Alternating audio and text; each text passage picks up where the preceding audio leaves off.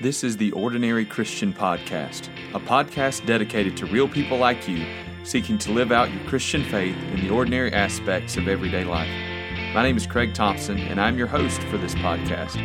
I'm a husband, father, pastor, and writer. I hope that this podcast will help you to use the margins of your everyday life to live more intentionally for Jesus.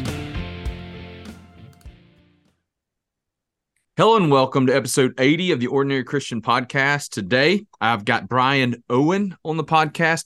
Brian is the pastor and planter of Grace City Church in Boston, Massachusetts. I met Brian this summer. He was speaking at Fuge Camps and really enjoyed getting to know him. But as a part of that Fuge Camp, I heard him speak about Genesis 3 and preach in a way that I had never considered that passage. So I've asked Brian to come on the podcast and talk a little bit about how Genesis 3 impacts us and where we can consider exactly how we interact with the scripture at that point. But Brian, Owen, thank you so much for being with us on this episode of the Ordinary Christian Podcast.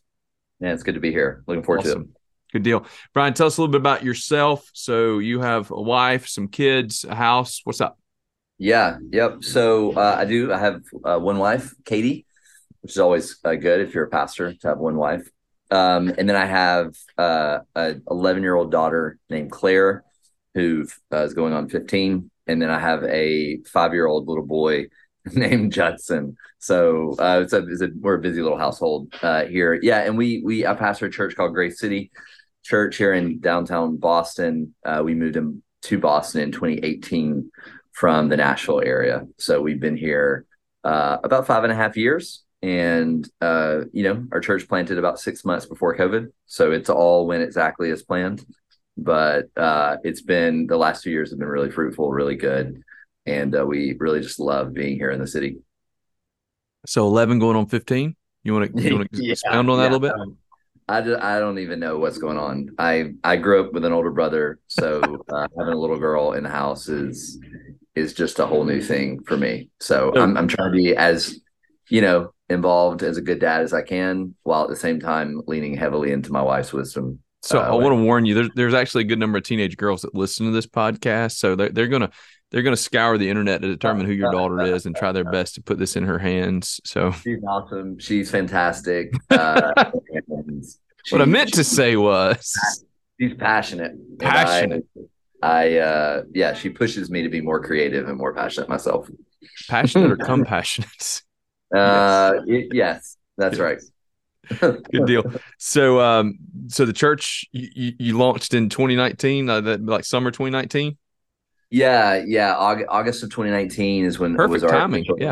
Perfect time was our official launch date, and so we had about 6 months under our belt before COVID hit. So Boston, I think it was like the third hardest hit city with COVID. So they shut the whole city down.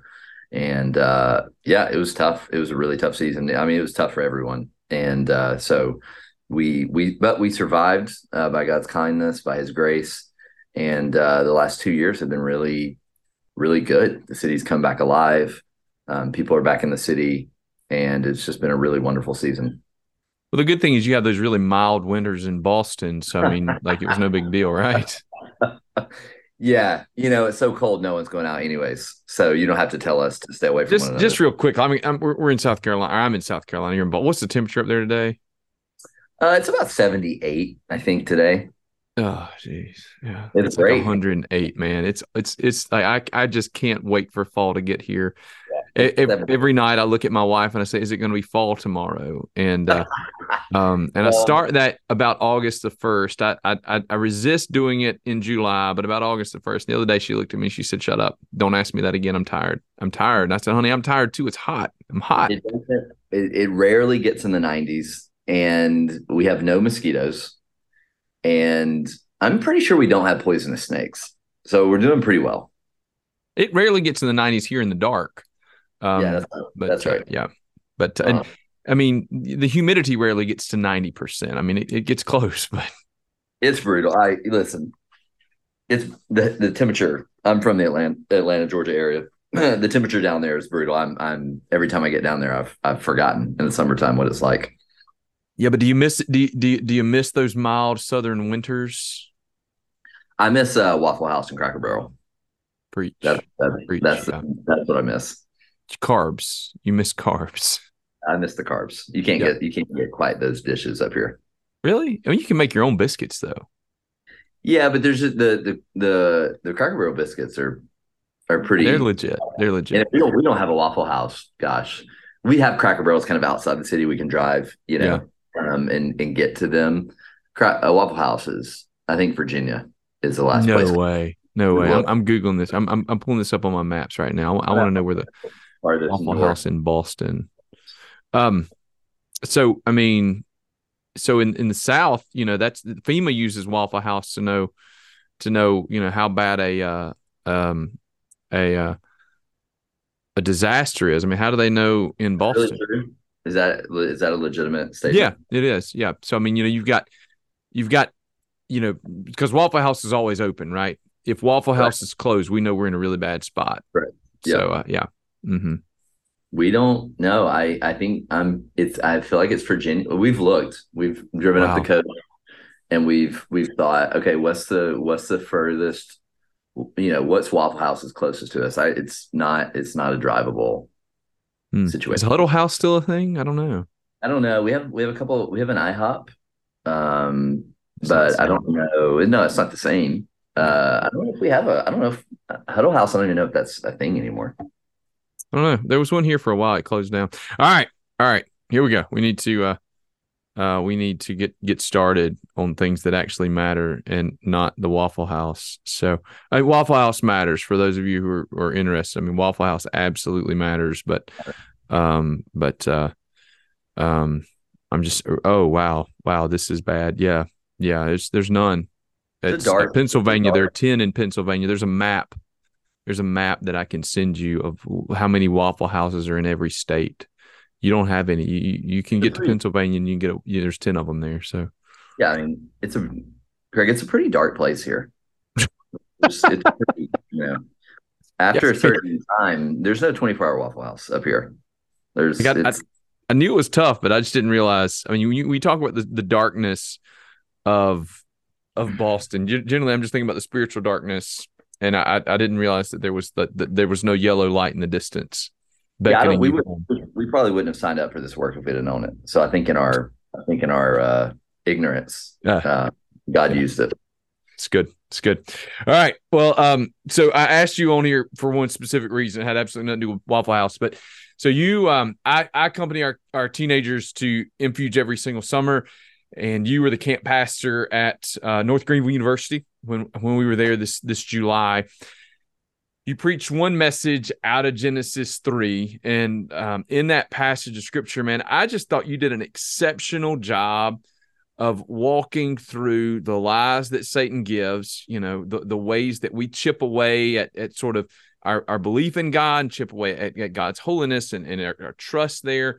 And then ultimately we just sell the farm in our sin. But then you spoke about God's grace and kindness in covering Adam and Eve's sin and how we see that. So can you kind of give a brief overview of what it looks like as we walk into Genesis 3, what Genesis 3 is about, and how you see that infection of sin beginning to grow from there?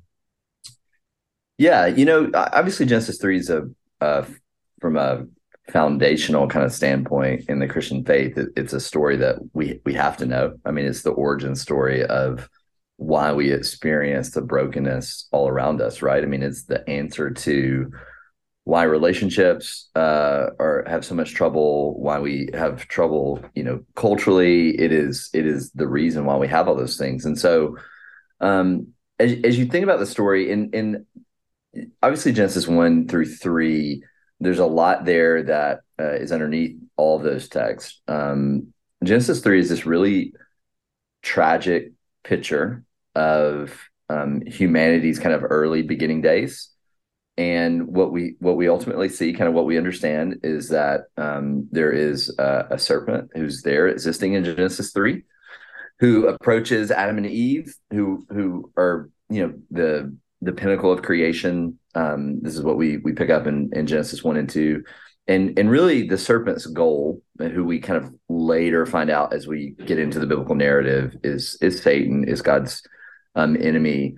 His goal is to create confusion. It's to create lies. When he has his interaction with Eve, he kind of, in that dialogue with Eve, he doesn't come out as this ugly creature. He just simply says, "Did God really say?" If he appeared to Eve and Adam as this really grotesque thing that was seeking to deceive them, they wouldn't have. There's a high likelihood they would have been like, "No, get away." But it was kind of this really nuanced dialogue that he got into them, and he basically said to them, "Hey, did God really say?" And Eve, even misquoting scripture, says, "Well, no, God said we can't touch this tree or eat from this tree," which is not what God said. And that's kind of where he worked it in. He wanted to create a type of doubt in their minds, and the direction that he came at them. He basically, and this is what sin is, right? Sin is the belief that God is holding something back from us. So when we act on sin, it's a belief that God can't be trusted, right? That's why we lie. That's why we steal. That's why we go after this particular pleasure. It's a belief that what God has said is right, true, and good and beautiful isn't right, true, beautiful, good and beautiful, right? We believe he can't be trusted. And so this is what he does. It's a misinformation campaign, in a lot of ways, to say, hey, God doesn't want you to be like him. And the thing that's so tragic about that is, Adam and Eve were ultimately called to practice authority over creation, practice authority over the beast, right? Right. Plant. And now we have a situation where, in a lot of ways, the beast is practicing authority over Adam and Eve. Oh, wow. Yeah, good point. Created now chaos, right? Because the order, which is humanity practicing dominion over the beast, over the plants, cultivating the ground that God has now given them. Instead of that going on, you have this beast, which is the serpent, now practicing, in a way, authority over Adam and Eve. It's twisted everything.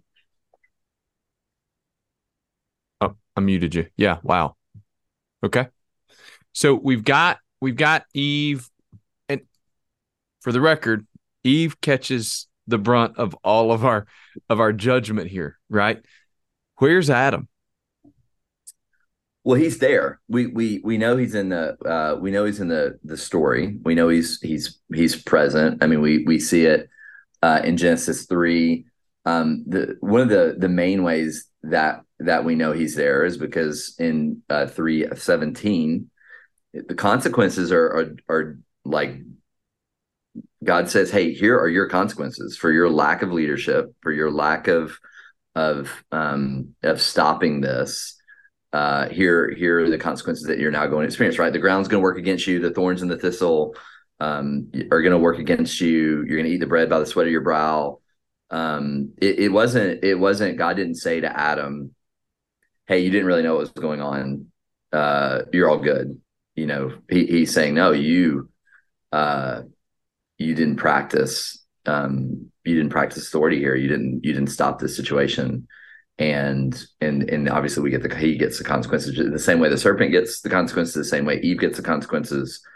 He's right in there together with it.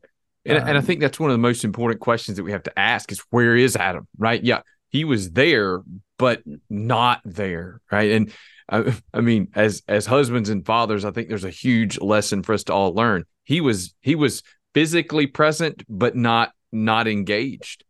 And as a result of his lack of engagement, there was nobody protecting his wife. There was nobody creating accountability, right? And so he's just completely checked out. And hey, whatever, whether he was just looking around and going, "It seems like a great idea," or he's just over there checking his phone and Instagram. I don't know exactly what Adam's doing in that place, but we do know that he's not living up to his creation mandate of being that suitable helpmate for Eve in that place. And certainly not being the leader in that place, not that guy that's forsaken all to be with her. Instead, he's allowing somebody else to come in and to plant these seeds of doubt and corruption. Which is still man's problem, right? We still our problem as dads, as husbands, is we disengage. We allow our responsibility to be taken on by someone else. And so it's not as if we can look at Adam as men, right? Or I'm not going to read this story about Adam and go, man, I can't believe you didn't engage. I mean, this is man's problem still, is we're giving our responsibility away to others and not embracing that. So it's problematic. I mean, it's a this is a picture of really what we still deal with even now. So the podcast that will be released, or that was released right before this one will be released, I just interviewed Nancy Piercy about her latest book, The Toxic War on Masculinity. Mm-hmm. And she and I, so it was actually just yesterday that I recorded that with her.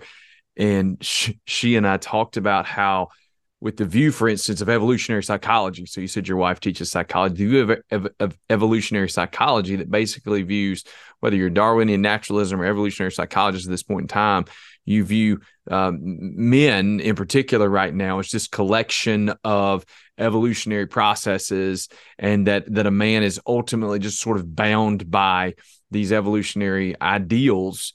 And what we've done is we've created this secular excuse for men to say the same, to have the same argument and excuse that all the way back in the garden. God, it's not my fault. I didn't do it. Like, the woman you gave me, the circumstances you put me in, that's why I did what I did. And it's just incredible that in addition to we as men continuing to wrestle with that sinful tendency, that we're seeing the secular world work diligently to give men even more opportunities to build that excuse in, to blame our Creator for our faults. Yeah. I mean, as if we needed any more excuses. I mean, it's wired in us, right? That's a part of the brokenness that we experience. So it's I'll have to go listen, because toxic masculinity, it's a real thing. And we've kind of got faux masculinity, which is like, hey, this is what masculinity is. We've got in our city in particular, I mean, there's a type, it's a confusing thing in our kind of cultural moment to be a man. And what does that actually look like to practice leadership, this healthy leadership that's not domineering, that's not it's anyway. So we're seeing this early signs, Genesis 3, Adam doing the similar stuff.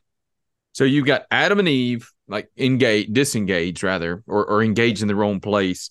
There in your sermon, you just talked about how Satan really just tries to take he desires to take our sort of, and for the theology police here, I'm using air quotes, our little sins, but our little sins, and lead us to places we never could have anticipated. And that's a biblical concept. I mean, James warns us that sort of sin full grown leads to something completely different. So, it's not as though Satan tempts Eve with, hey, why don't you completely turn away from God and completely destroy everything, right? Did God really say those things? In our culture today, how do you see Satan sort of taking the little distractions and the little things to drive us away from the things of the Lord? Yeah, well, I think it's important to say that, sin can never fulfill on the promises that it makes. Mm-hmm, mm-hmm. Right? Like first of all, he says, do you want to be like God? Well, sin is in so many ways, it's promising a lot of what we already have in Jesus, right? That's really good. So sin will say, hey, if you want satisfaction, do this. If you want identity, if you want to feel pleasure, if you want to feel worth, if you want to, like, sin will say, if you want this, then therefore do this. When the reality is, in relationship with Jesus, we already have these things, right? We're going after a type of faux satisfaction, a type of a faux kind of accomplishments. So sin is, and this is what the serpent's doing in Genesis 3. He's promising something to Adam and Eve that they already actually have, right? They've already been made in the image of God.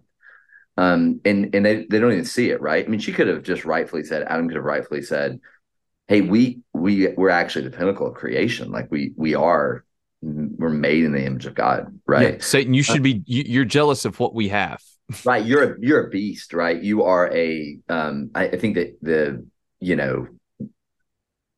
yes. And so sin can't fulfill on those promises. It isn't created to fulfill on what it says that it's created to fulfill on. And so, they thought they were going to get the promise for them was, if you eat this fruit, if you disobey God, you will experience enlightenment, divine fulfillment. And what they got instead was alienation, isolation, shame, and guilt. Right. And so they were alienated and isolated from one another, because it says, then they knew they were not clothed. Right. So this is kind of the introduction of shame and guilt. And then they got isolation from God himself. Right. Because then it says he's walking in the garden. And instead of, and I think this is one of the parts of the Genesis 3 story that for me is the most impactful and the most tragic, is that it says that God showed up in the cool of the day, right? This is what the scripture tells us. And that when they heard God walking, they hid. And so what we can assume is that there was a regular practice of Adam and Eve walking with God in the garden. So, Craig, think about that. They just went from walking with their Creator in the garden, observing all that He has made to give them practice dominion over, from that to now hiding from Him. It's one of the most tragic things in the world, to go from walking with your Father, the Creator who loves you deeply, to now hiding from them. So sin doesn't ever produce what it promises. It can't, right? And it didn't for Adam and Eve, and it doesn't for us. And that's just it doesn't change. Sin can, it's always based on a lie, and it can look different, but the basis is always, you can't trust God.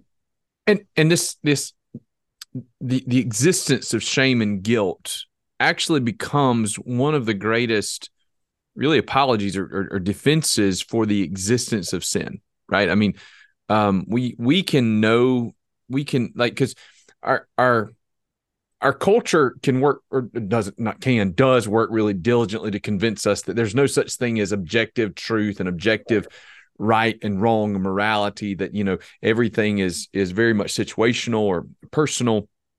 And so in that place, if that were true, then something like shame should be nothing but a social construct, right? I should be able to overcome it.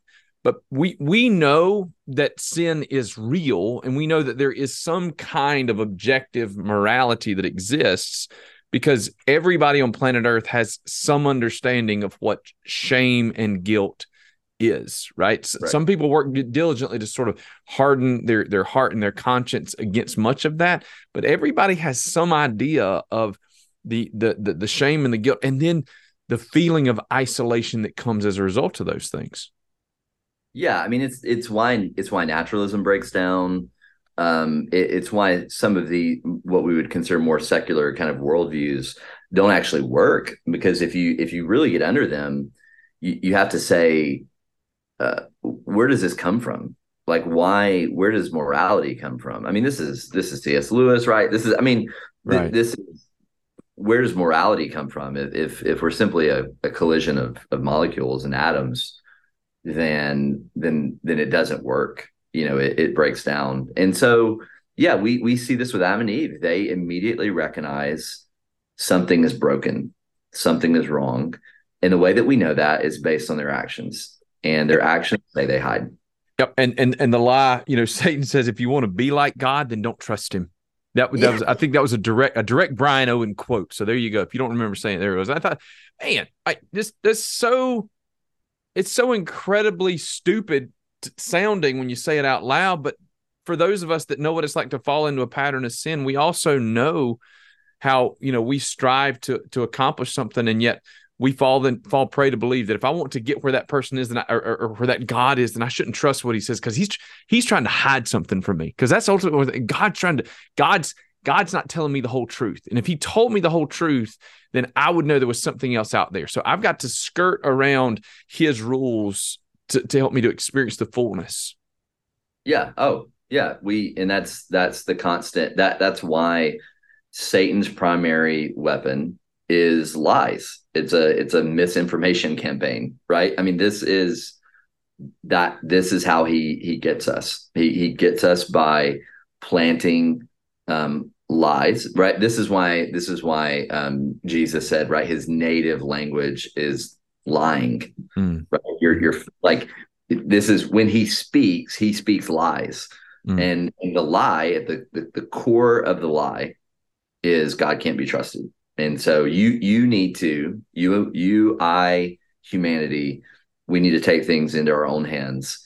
And you would think after a while we would recognize that, because we can kind of see what happens when we take things into our own hands, but we don't, and we still choose to do that. So obviously, spiritual maturity, a part of that process is recognizing, as we grow in our relationship with Jesus, as we grow in our understanding of the word and in prayer and in community with one another, we more and more kind of shed the lie that he can't be trusted. And we don't act on our natural impulses, because we've begun to learn, no, God can be trusted. And although I feel this way, although my peers are doing this at work to hedge their numbers, although sexually I feel a certain type of proclivity towards this particular thing, what spiritual maturity says, I'm gonna entrust myself to God, and I'm not going to participate in these things because I trust him. Before we get to spiritual maturity, and I want to get there in just a second. Before we do, let's just chase this rabbit just a minute. So in this state of fallenness in which we live, and as we can look at American culture, we'll just talk about American culture, Boston culture, Camden culture, wherever culture, we're talking American culture.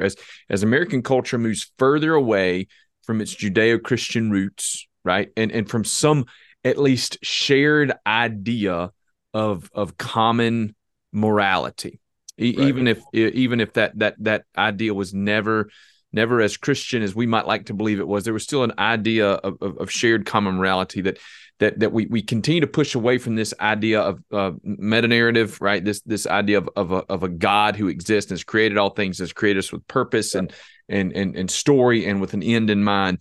The further we move away from that, then the greater the void that we experience of that alienation from God. Like we begin to experience it and feel it a little bit more culturally, and as a result of all of those holes, there's this sort of longing to fill these broken relationships, basically with anything, like to fill that hole with anything. And if it's a broken relationship, it's still something, because I long for that intimacy that was lost at the fall. And so as we're seeing like a rise in currently, at least in our culture, we're seeing just a rise in all sorts of different sexual proclivities. We're seeing a rise in just things that really are just mind-boggling at times, this desire for community in any place that it can be found. How much of that is just the reality that we are broken and lonely, and we are separated from God and from real deep relationships, and we're throwing anything at the wall and figuring out what'll stick?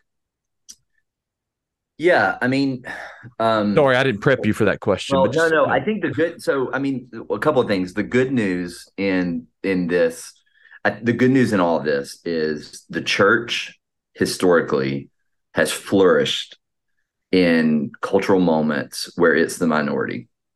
And so the good news, because we can look at it. I mean, but Boston is a very post-Christian, culture. it's modernity, postmodern. I mean, it's a very difficult environment that we're in. The thing that gives me encouragement in that is when I read the scriptures, when I look at the early church, both in Acts and both just historically, we're gonna be all right. Like we have a God in heaven who's in control, and that doesn't mean that we don't advocate for certain policies. It doesn't mean that we don't do the things that God calls us to do to help our cities and our towns and our country. It just means we're going to be all right. Like the church tends to flourish in those environments. And I think, what is it? Was it Augustine who said, who basically said, if you replace this divine part in you, you have to replace it with something else. Like this kind of that all of us have this desire to give ourselves over to something. And if we're creators work, to some degree, Calvin kind of owns that with the whole idea that your heart is an idol factory. Like we were created as beings for worship. Yes, I'm not. Let me just show you while you're talking. So this is this is my copy of Augustine's Confessions that was that got leaked on last week. So you can just lament with me that it's 20 years old and everything is just destroyed. I'm destroyed. I'm distraught over this. So you bring up Augustine, you make me really sad right now. I keep everything. I have digital books, so I don't even. They're not going to get wet. You got virtual book, yeah, but you know what? Though power goes out, you're done. You hear me? You're done. And you can't share that with me. But if you come to my office, I'll gladly loan this to you. All right, but so we're talking past each other. But like we were created to worship, right? And that's right. That's who we are, and not just were we. One of my favorite, actually one of the more seminal books in all of my Christian journey, especially over the last 20 years, is a book by G.K. Beale called "We Become What We Worship." Mm-hmm. When Tim Keller wrote Counterfeit Gods was really just sort of a distillation of Beale's ideas. Right. It's a biblical theology that traces the scripture that worship so consumes who we are that it shapes us and it molds us, and so we are beings that desire to worship, right? And right now, when we worship the self, we're just becoming more beastly, right? We're becoming more creaturely. We are created things, and as long as Paul talks about in Romans 1, as long as we worship and serve created things rather than the Creator, then we just look less and less like our Creator and more like a shadow of those sinfully, just not destroyed, but sinfully scarred created images, right? And increasingly, we're just a shadow of what we once were. Yeah, I mean, what follows Genesis 3? Cain and Abel. Genesis 4. Oh, gotcha. I mean, okay. I see what you did there. Yeah, I mean, it's yes, it goes from the garden to they're cast out into the wilderness, right? And we can get to that. That there's a gospel proclamation there. We're going to come back to that in a minute. So yeah. 3. But the next story that we get, the kind of pivotal story that we get, is Cain and Abel. And we see in that moment, Cain, you said it perfectly. We see in that moment, Cain responding beastly, right? And that it's kind of this weird turn from Adam and Eve called to practice domain over the beast and over the plants and over the land, to now this situation with that with Cain and Abel, and Cain's actually acting beastly and obviously kills his brother. And this is what we see the biblical narrative begin to play out. All right, so like we're talking about a lot of bad news right here. Genesis 3, darkest. Is it the darkest chapter in the Bible? Probably. If not certainly one. I mean, it's just such, all hope is lost initially in Genesis 3, but there's still this gospel proclamation that comes. Mm-hmm. What is that that proto-evangelion, as they say in the theological circles? What is that gospel proclamation that we see?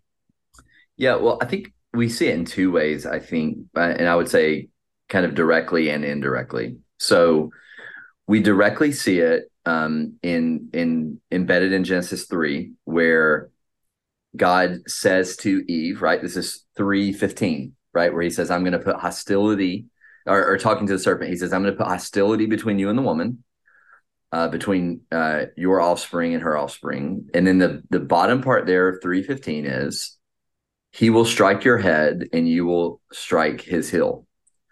So we know when God is doling out these consequences here, he says to the serpent, there is one coming who's an offspring of a woman who is going to destroy you, and you'll strike his head, and obviously going to have an effect. Or no, he will strike your head, he will destroy you, and you'll strike his heel. Right. So it's in a sense not as if the one who is coming will not be affected or hit, but the final blow will come to the serpent, right? Mm-hmm. So we have this really direct kind of proclamation of the gospel in this kind of, we can read the Genesis story with hope because we see 3:15. We know that it's talking about Jesus here, right? This offspring of a woman. But then so that's direct. So then indirectly, and it's one verse, right? So if Genesis 3, verse 20, starting verse 20, right? It says he names, the man named his wife Eve because she was the mother of all living. And then verse 21, just one verse here, it says, the Lord God made clothing from skins for the man and his wife, and he clothed them. Okay, so Genesis 3, this is what's happening. They're going to be kicked out of the wilderness. Or out of the garden into the wilderness. I've never been to I've been to the wilderness, right? But in not this that sense, wilderness. Yeah. No. In this sense, what are they moving from? They're moving from the Garden of Eden, which is a form and function place, into an uncultivated wilderness, right? Into a different, they're going to a different place. And so we know from the Genesis story that when Adam and Eve, when they realized they had no clothing, Genesis tells us that they made fig leaves. It's like the very first episode of Naked and Afraid. That's right. I've never worn fig leaves. They don't seem like a reasonable type of clothing. So here's what happens. In their kind of shame and guilt, they make fig leaves to cover. So see all this, right? They make this to cover their shame and guilt. They've created a temporary covering, a less than covering to cover themselves. God in his kindness. Hold on. I was going to interrupt you. I think that it's important for us to think. When I do pre-marriage counseling, we go to this passage of scripture because the goal of intimacy in marriage is that we reach a place where we can be back to that pre-fall place where Adam and Eve were naked and not ashamed, right? But I just think it's helpful if we go through the exercise of thinking about why were they ashamed? We go, they sinned, so they were ashamed. Why? Like, what does that mean? Like, for the first time, they looked at their own bodies and were ashamed. What were they ashamed of? Maybe they had physical shame.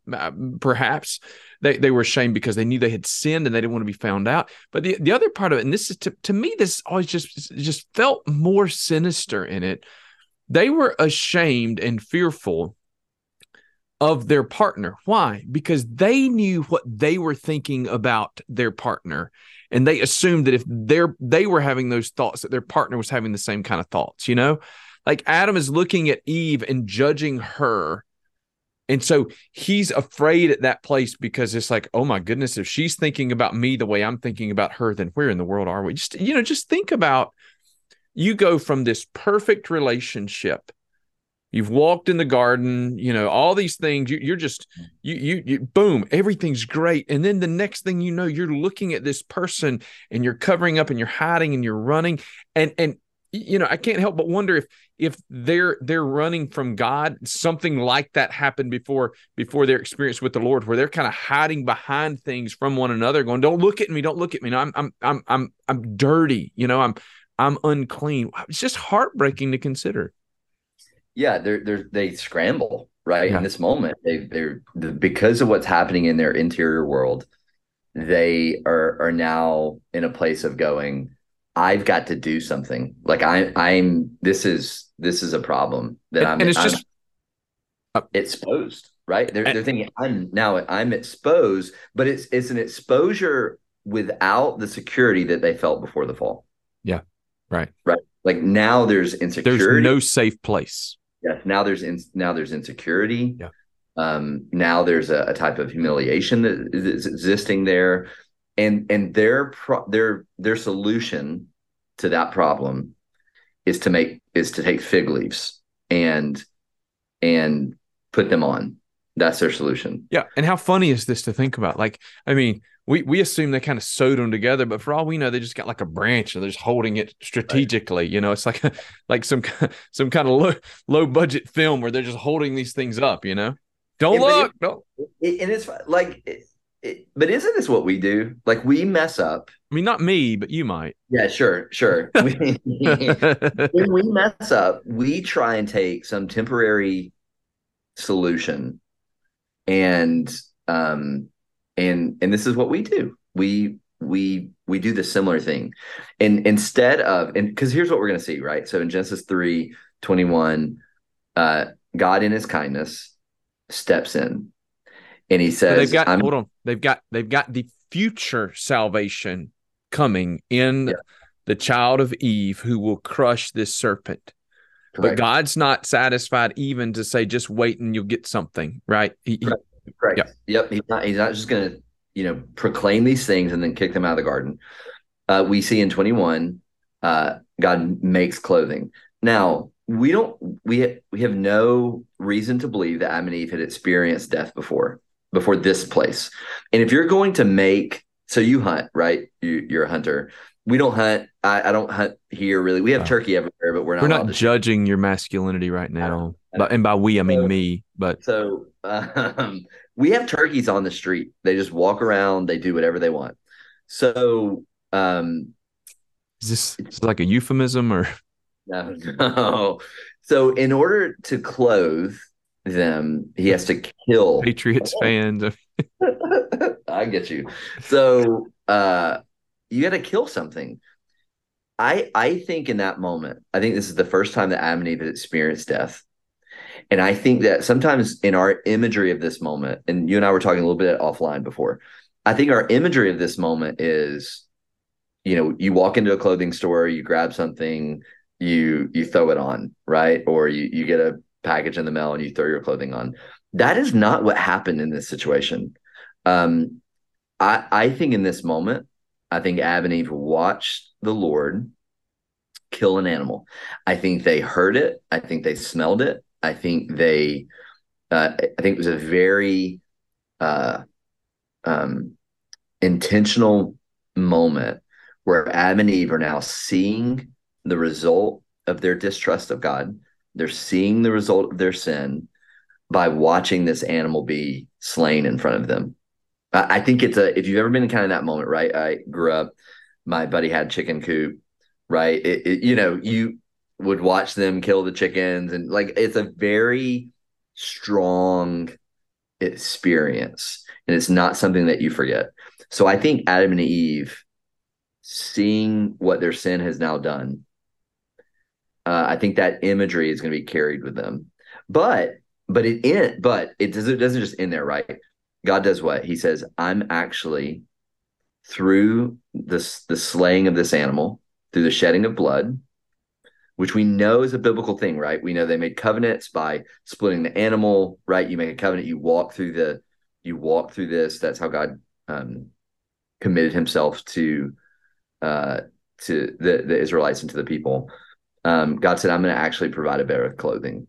Like you're gonna see the result of your sin, but in my kindness and goodness, I'm going to replace the fig leaves with something better, far better, and it's going to be these animal clothing. So it is a nod to right gospel. It is a nod to the Father is now going to, through the sacrifice of another, provide a better covering for our sin. Yeah.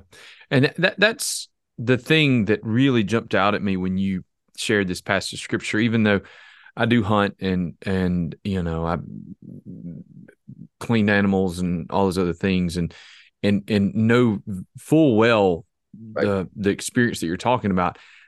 I've honestly always had a very sanitized view of this passage of scripture. And I don't know why, but I've always had a very sanitized view. And even in preparation for this conversation with you today, I was just thumbing through a study Bible that I've got laid open on my desk right now. And in the note on this study Bible, it says something along the lines of, God killed an animal to clothe. I'm trying to see exactly what it says. It says he killed an animal is what it says somewhere. But what's a little bit wild to consider the death of an animal. I don't, it potentially, if it was like, a wildebeest, right? But if Right. it's a goat and, and Adam and Eve needed pants and a Right. shirt, or they need, like obviously pants, tunic, whatever, robe, whatever it was. But like if it's a goat, he might have killed 3 or 4. Yeah. I mean, there's just we don't know. We have no idea. And of course, these animals were animals that Adam and Eve knew. God had That's brought these animals to Adam to name them. It's possible that in the process of this cultivated garden in which Adam and Eve lived, that they've actually cultivated the raising of these animals, right? right. I mean, if we get really crazy, C.S. Lewis believes it's possible that the animals and humans actually talked. I'm not sure I'm in the place where C.S. Lewis was, but um, He has uh, an imagination, though. You know what I mean? an excellent imagination. I mean, Right. Tolkien believed that maybe Yeah. trees and humans communicate at one point in time, or Right. something not quite that strict. But I mean, it's wild. But regardless, like we don't have to get to a place where I imagine that they talked. I just have to get to a place where I imagine that they had a relationship with these animals like I have with my dog. Right. Right. And I've got the world's greatest dog. I don't know if you know this. He is unbelievable. Except for 2 nights ago, he rolled in something somewhere and I almost died. Like the smell. I had to wash him at 10 o'clock and it was awful. Awful. Immediately. Oh man, he came in and from across the room, I was like, what died? But he is still, in spite of that, he's still the world's greatest dog, period. And I mean, so I don't have to think about an animal that talks to me. I just have to think about this animal that I know, Yep. right? And that the Lord says, man, you've messed up, and I am going because they didn't just need these clothes to keep them from feeling ashamed. They were going into the wilderness. Yeah. Yes. Suddenly there Correct. were briars and there were thorns and thistles, Correct. right? They needed to be protected in this world, protected from the results of their own sin. Yeah. And fig leaves can't do that, but strong leather can, So but the fact that they have to experience the death, they understand, like they already get it that I'm separated from God and the people I love, but then to appreciate the gravity of their sin by looking at the necessary sacrifice to make a way. I mean, just difficult to stomach. Yeah, it levels it up, right? Because it moves from just simply saying, "Oh, I'm feeling insecure with my spouse," to, "Oh, God just killed something. God just stepped in and killed something." And I think that as we grow in our relationship with God, I think that as we look back on our journey of faith, I think that it's a good thing Mm, for us to look back and go, man, look what it's cost. mm, Look at the destruction that my sin has brought mm, in relational conflict, in kind of inner turmoil that I feel, and then look ultimately what it cost God, right? Which was Jesus. I mean, it's a good thing for us to look back and go, I my sin did that. Like there's a type of responsibility that's really healthy That I think Adam and Eve, coming out of this story, they carried that picture of going, man, look what it cost. Hmm. It's Yeah. sobering, right? It should create a type of soberingness in them, in us, to go, this is ultimately what it does. Hmm. Yeah. Yeah. And of course, all this points toward Jesus, who 100%. Yep. who publicly died for our sin. Not just looking to sacrifice of an animal, but the sacrifice of the Son of God, who is pointed that of course is pointed to right there in Genesis 3. So we've got the proclamation of it, and then sort of the visible type. That of course of which Jesus will be that antitype. That I should use better language. We have the visible symbol of Yep. which Jesus will be that ultimate fulfillment in the New Testament. And so and that's really what I want to hear from you today, right? Just a reminder that we need to read the Scripture. We need to jump into it when we read it. We can't always get the Disney version, the G-rated version of Scripture. Our sin really is a big deal. And when Jesus died, it was grotesque and horrendous and awful. And even through the sacrificial system that we're going to see come into the Old Testament in Exodus, Leviticus, Numbers, as God is really telling them what's expected of them in these places, that there's just this regular reminder that the shedding of blood was necessary for the forgiveness of sins, because sin is so heinous and such an incredible crime. So, and that was just an aspect of the Genesis 3 account that you brought to life for me that I just had never considered. And I really wanted the opportunity for you to share that with the folks that will listen to this, because I think it's just so powerful for us to remember that our sin is costly. Yeah, it's a real story. The whole Bible is It's a real story. it's a real Yeah. story, Yeah. and it's messy, and it's involves humans, and it involves sin, and it's not, I enjoy all of the things that we have in life, but sometimes the sterileness of our life very much influences how we read the Bible, and so we've got to try and read it the way that they would have read it, and the way that God wants us to understand it. Yeah. And look, lest we leave everybody grieving over their sin, like it's a real story in the good things too. That's right. Right. When he says that he will drink of this cup anew with us in the new kingdom, like when he talks about the wedding feast, the marriage feast of the Lamb, like these are real things. There's going to be a real celebration. There's real celebration when if the Bible says that there's celebration in heaven when a sinner is saved, then I believe that. Like there's real celebration. There's a real God who loves us that much and desires. Why would he go to these horrible steps, these horribly expensive steps? Why? Because he actually loves us that much and desires for that relationship to be restored in spite of our own hard-headed proclivity towards sin. Yeah, think about the greatest party, right? The greatest wedding feast you can ever imagine. That's where we're going. I mean, that's what it's gonna look like. And unless there's family drama, most wedding feasts I go to are pretty. But there won't be. I mean, there won't be, right? I mean, That's because what I'm saying. he'll be all in all. When I go to a wedding feast, unless there's some kind of present drama there, they're just fun, right? And this is the imagery that we get. I've never seen, in all the weddings I've ever done, I've never seen an ugly bride, right? And that's who we are. We're coming as a bride. So yeah, it's gonna be a beautiful thing. So my favorite thing when I do a wedding, everybody loves to look at the bride. Of course, they're always beautiful. They've worked so diligently, and they just glow, right? The joy just seems to bleed out. Yep. But I don't look at the bride. I usually get a view of the bride before the ceremony. I go in, I get to pray with her and speak to her and give her words of encouragement. So